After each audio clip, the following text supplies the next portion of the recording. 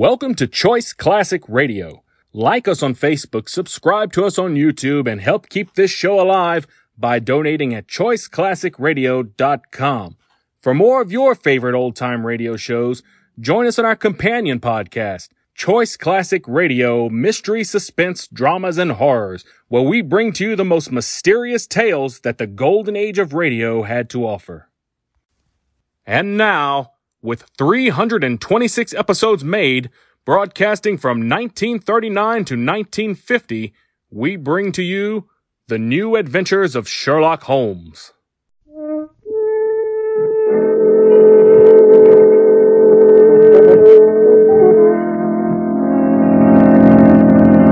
The Adventures of Sherlock Holmes, starring Basil Rathbone and Nigel Bruce.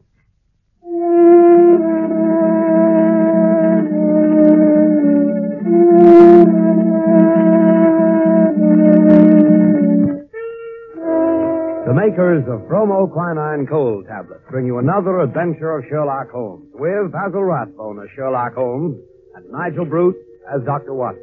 This program is presented every week at this same time, and a complete story is dramatized each time.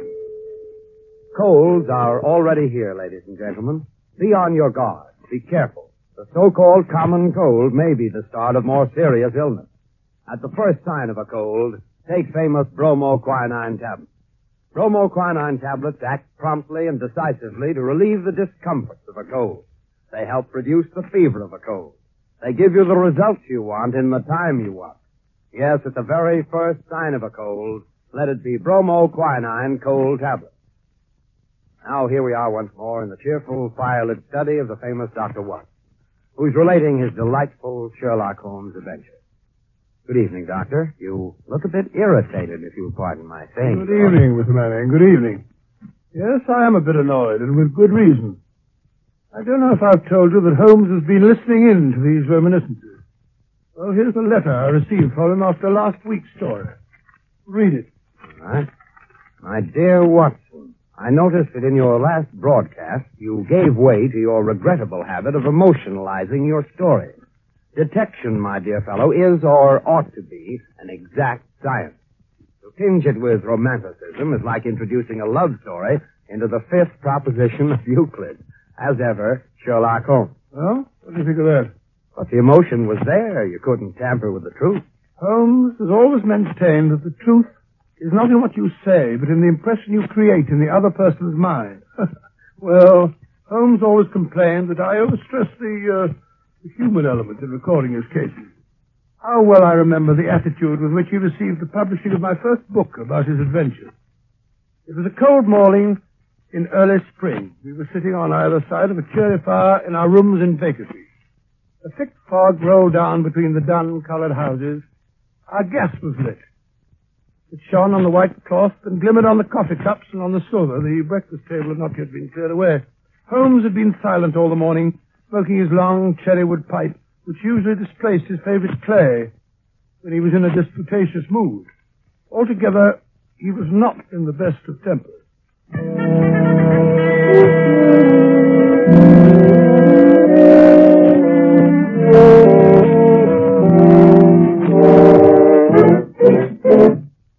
Matches.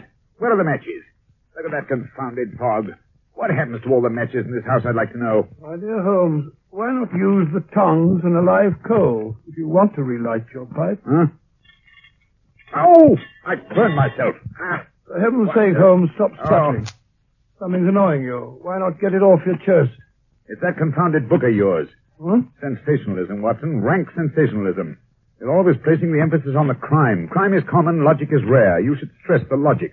You have degraded what should have been a course of lectures into a series of tales. Now, really, Holmes, that's not logical.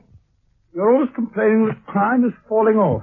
You say there are no first-class criminals left. Quite. Therefore, if you depend on the crime to hold your readers, you will soon be a back number. Criminals. Bah! They've lost all their enterprise and originality. My practice seems to be degenerating into an agency for recovering lost lead pencils and giving good advice to young ladies from boarding schools. Advice to the lovelorn, eh? Well, look at this.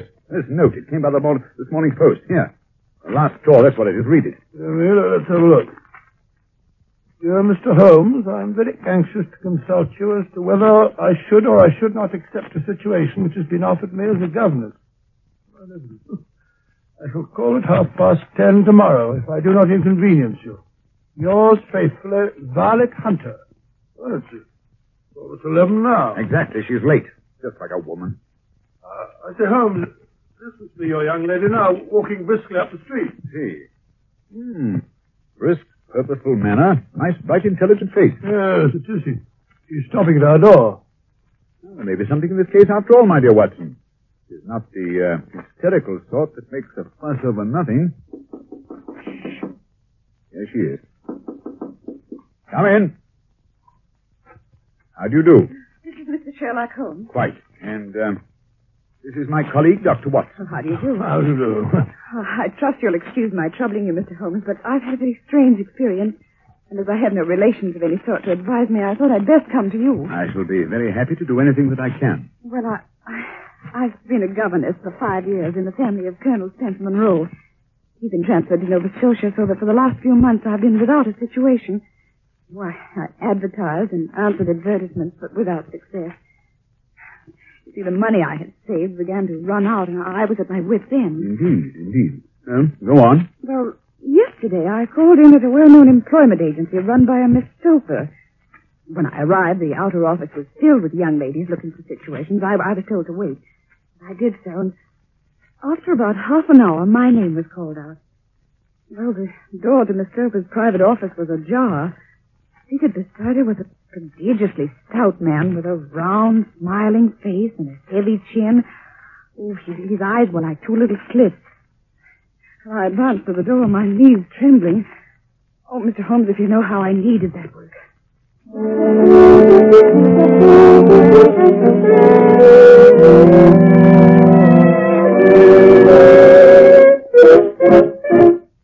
Come in, my dear. Come in. Mr. Rucastle. This is Miss, what is your name, my dear? Miss Hunter, Violet Hunter. Oh, yes, Miss Hunter. Oh, capital. I couldn't ask for anything better. I'm sure you'll do, Miss Hunter. Well, I hope so, Mr. Rucastle. You're looking for a situation as a governess? Yes, sir. And what salary do you ask? Well, I had £4 a month in my last place. £4. Sweating. Rang sweating.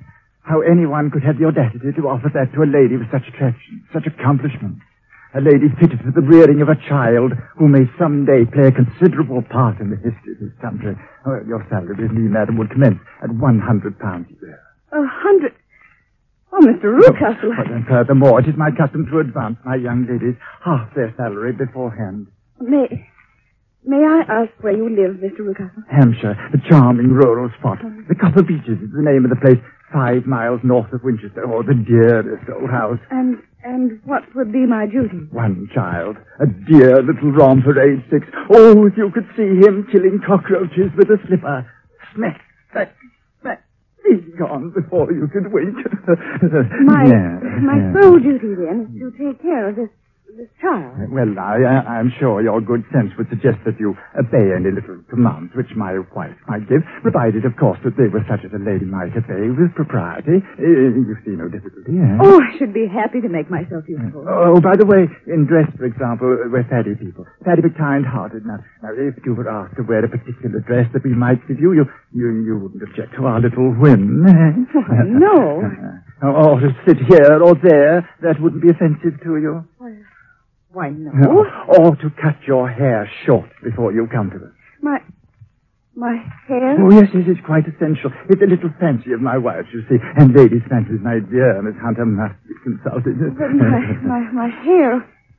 Oh, no, I couldn't. No, oh, what a pity. Well, in that case, Miss Stouffer, I'd best inspect a few more of your young ladies. Good day, then, Miss Hunter. I am afraid you must consider yourself struck from our list. Oh, but...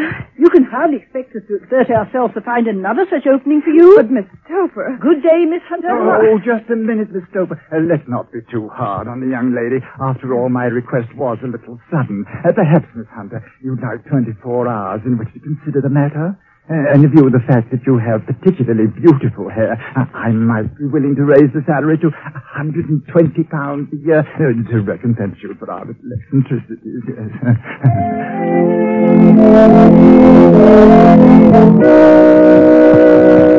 Unusual, most unusual, my dear Miss Hunter. What do you make of it, Watson? Well, perhaps the gentleman's wife is a lunatic, and he wishes to humor her offences in order to prevent an outbreak. Possibly, Watson, possibly. Yes, I say like In any case, it doesn't seem a nice household for a young lady. But the money, Mr. Holmes. The money, and I need it so. Well, yes, the pay is good. Too good. Why should they give you £120 when they can have their pick for 40? There must be some strong reason. But I have no choice. Then, you've made up your mind to accept? Yes, I must. I thought if I told you the circumstances, you would understand afterwards if I wanted your help. Mr. Holmes, I should feel so much stronger if I knew you were behind me. Certainly you may carry that feeling away with you. And if at any time you should find yourself in danger... Danger? Well, what danger could there be? My dear Miss Hunter, it would cease to be a danger if we could define it. But remember, at any time, day or night, just telegraph me, and we'll come to your help. Thank you, Mr. Holmes. Thank you.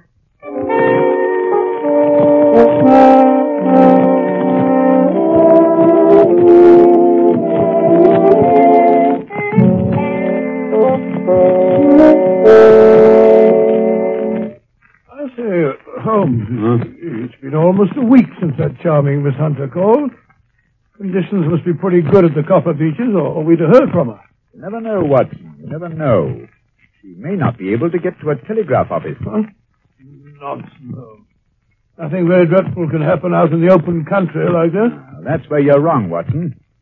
My experience that the vilest alleys in London do not present a more dreadful record of sin than does the smiling, beautiful countryside. Oh, you give me the creeps. What do you mean?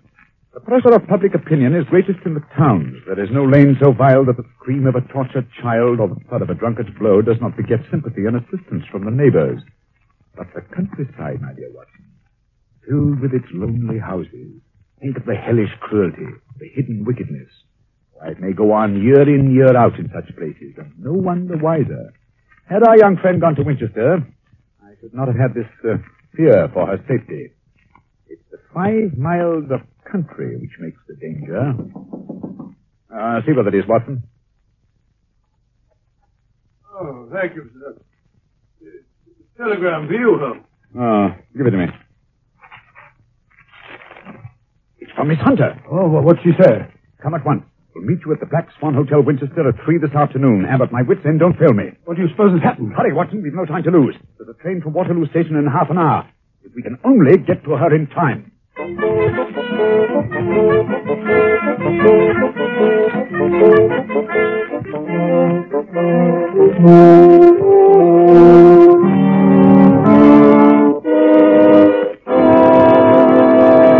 In just a moment, we will follow Sherlock Holmes and Dr. Watson on their strange journey. Ladies and gentlemen, be careful of the so-called common cold. It may quickly turn into something else. Act quickly, act prudently. At the first sign of a cold, take bromoquinine tablets. Bromoquinine tablets promptly relieve the distress of a cold. They help reduce the fever of a cold. Bromoquinine tablets are effective for 2 very good reasons. First, they're made especially for the relief of a cold symptom. Specialized medication, in other words. Second, they work internally. They get out a cold's discomforts from the inside, which is the way you want. Be businesslike in your treatment of a cold misery. Take a businesslike preparation. Bromoquinine tablets. You can get these famous tablets at any drugstore in America, a few cents a box. Be sure you ask for Bromo, B-R-O-M-O, quinine, Q-U-I-N-I-N-E. Bromoquinine cold tablets.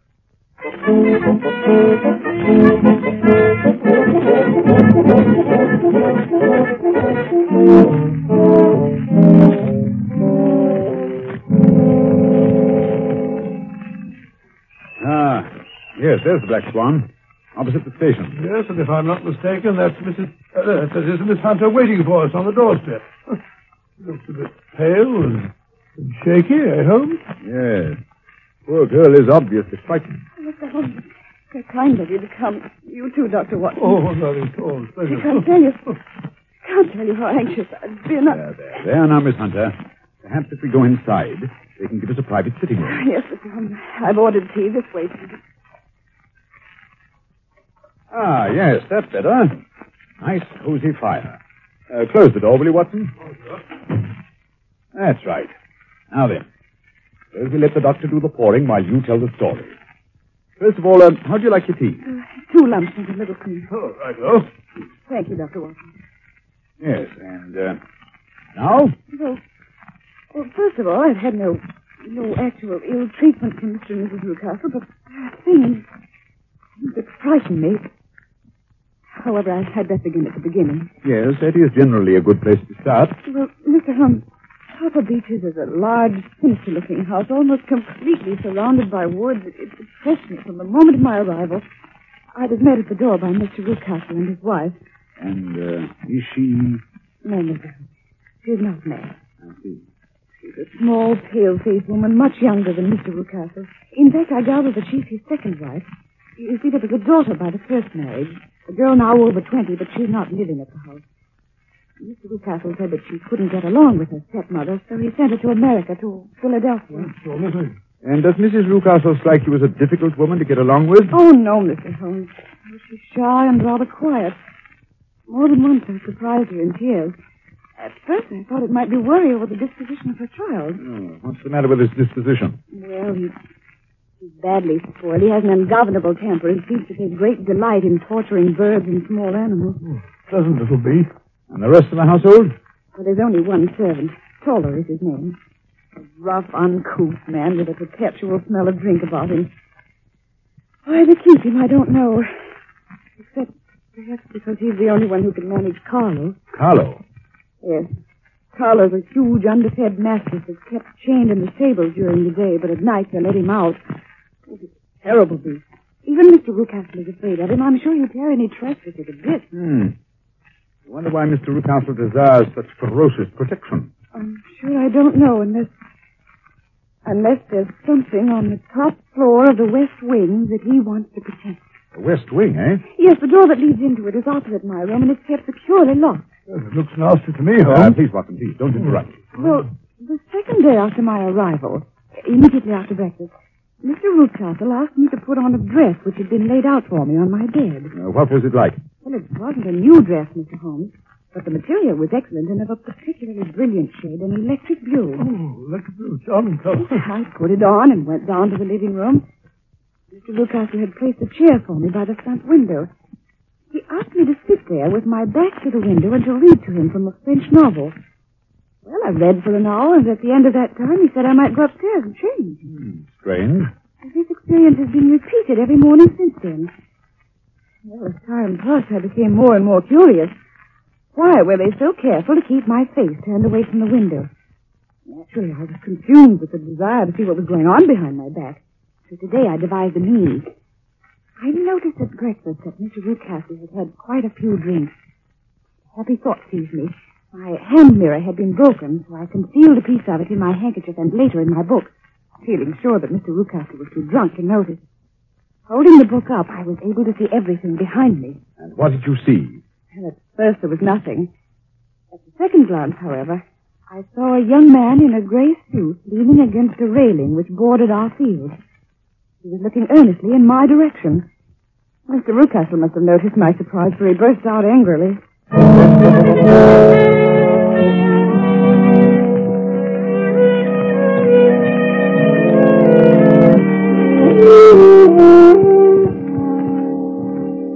Really, Miss Hunter, your attention must be wandering. That's the second time that you've read that passage. Oh. Furthermore, there's an impertinent fellow up the road who keeps staring at you. Is he a friend of yours? Oh, no, Mr. Newcastle, I don't know anyone around here. Well, kindly turn around and motion him to go away. Oh, wouldn't it be better not to notice him? Do as I tell you.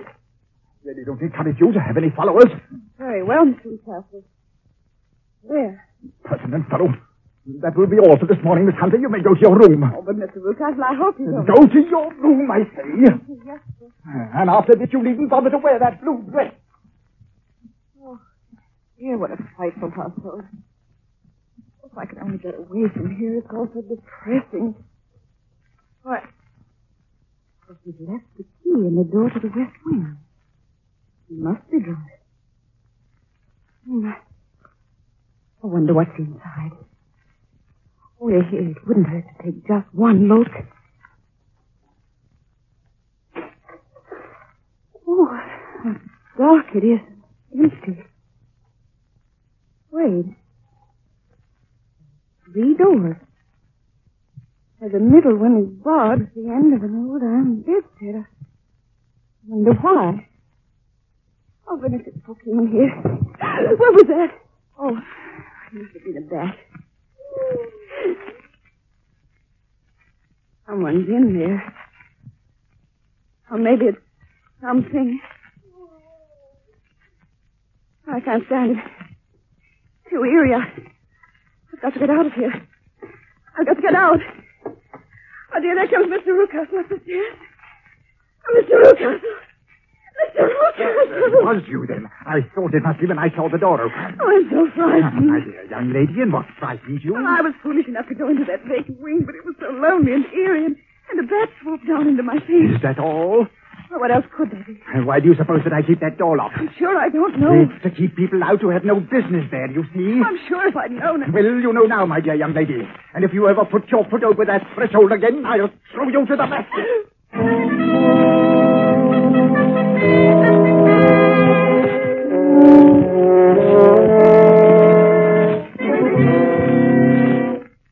What a dreadful experience. Mr. Holmes, I feel sure there's someone locked in that room.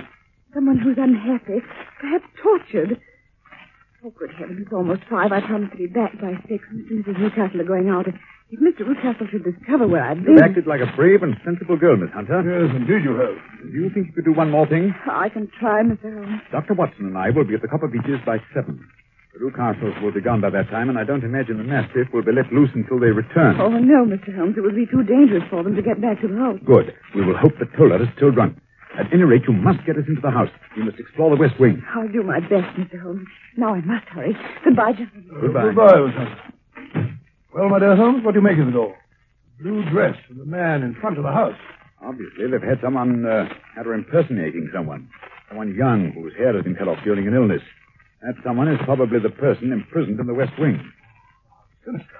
That is not the most sinister part of Miss Hunter's story. Oh, what is that? The unpleasant disposition of the child. Oh, what's that got to do with it? My dear Watson, as a medical man, you know that a child's tendencies can be discovered by a study of the parents. But heredity is a science to be worked backwards as well. You get a good insight into the character of the parents by studying the children. This child is cruel, abnormally cruel. Probably inherited from one of his parents. I only hope nothing serious happens before 7 o'clock tonight.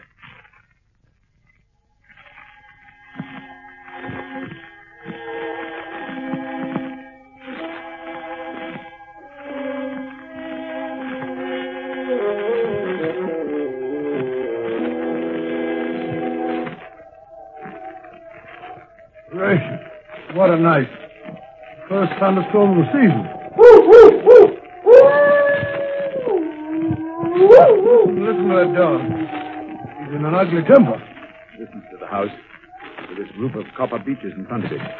Yes. Miss Hunter waiting for us in the doorway. The coast must be clear. Oh, come in. You must be soaked to the skin. Oh, you're rather wet yourself. You must be careful, you know. You'll be Quiet, catching... Watson, quiet. What's that pounding? It's Toller. He was just going out to release the dog. I sent him to the wine cellar, then locked him in. Splendid. I managed to get Toller's keys this afternoon, too. He was quite drunk. They are duplicates of Mr. Rucastle. Better and better, but come along upstairs. We've no time to waste. Have you got your revolver handy, Watson? Yes. Good. Good heavens, that lightning must have hit quite near here. One of the copper beeches, no doubt. Now, which key? Oh, this one. That's right. Oh, nothing here. Come along. Listen to that rain on the roof.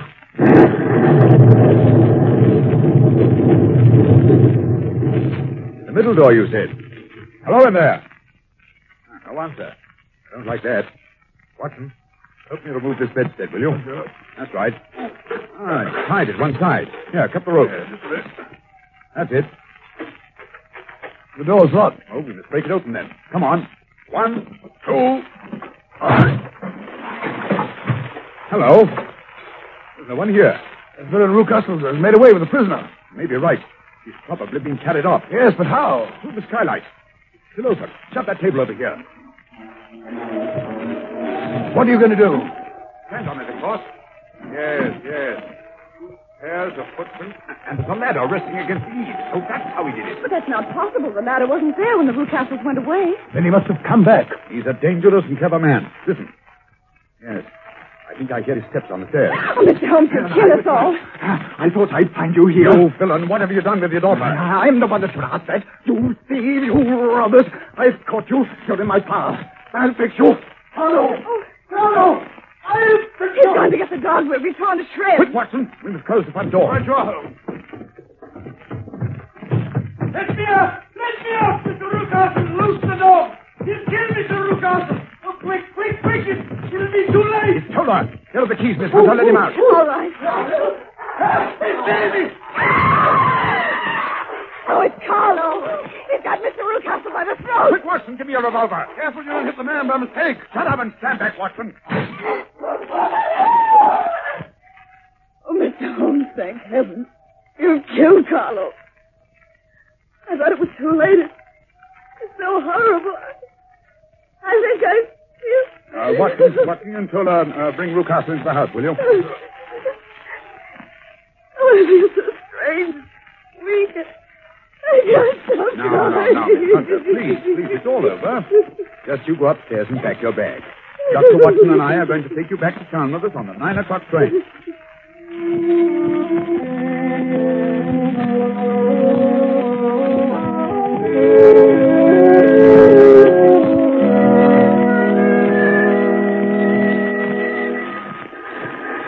So you think, Watson, that Rucastle will live? I'm afraid so, Holmes. Oh, I'm so glad to get away from that dreadful place. I say, Holmes, just what did happen to the prisoner in the West Wing, and who was it?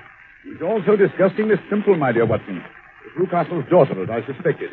Seems that she had inherited some money from her mother, who was Rucastle's first wife. When she threatened to get married and take a small fortune with her, her father tried to get her to sign a paper giving the money to him. He worried her until she got brain fever and had to have all her hair cut off. Oh, what a brute. I got all these details from Tiller.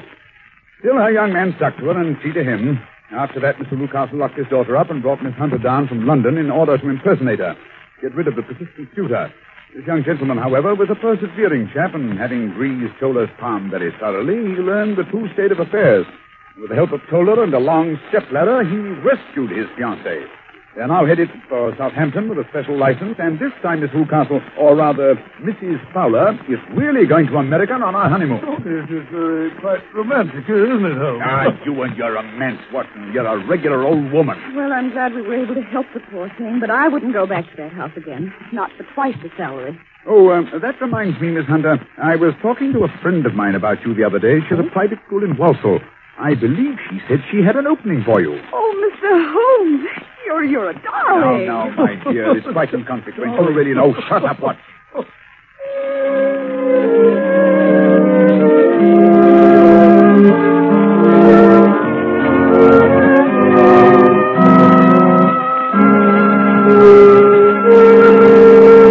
Well, Dr. Watson, you certainly had some exciting times when you were living with Sherlock Holmes. I certainly did, Mr. Manning. Those were the days.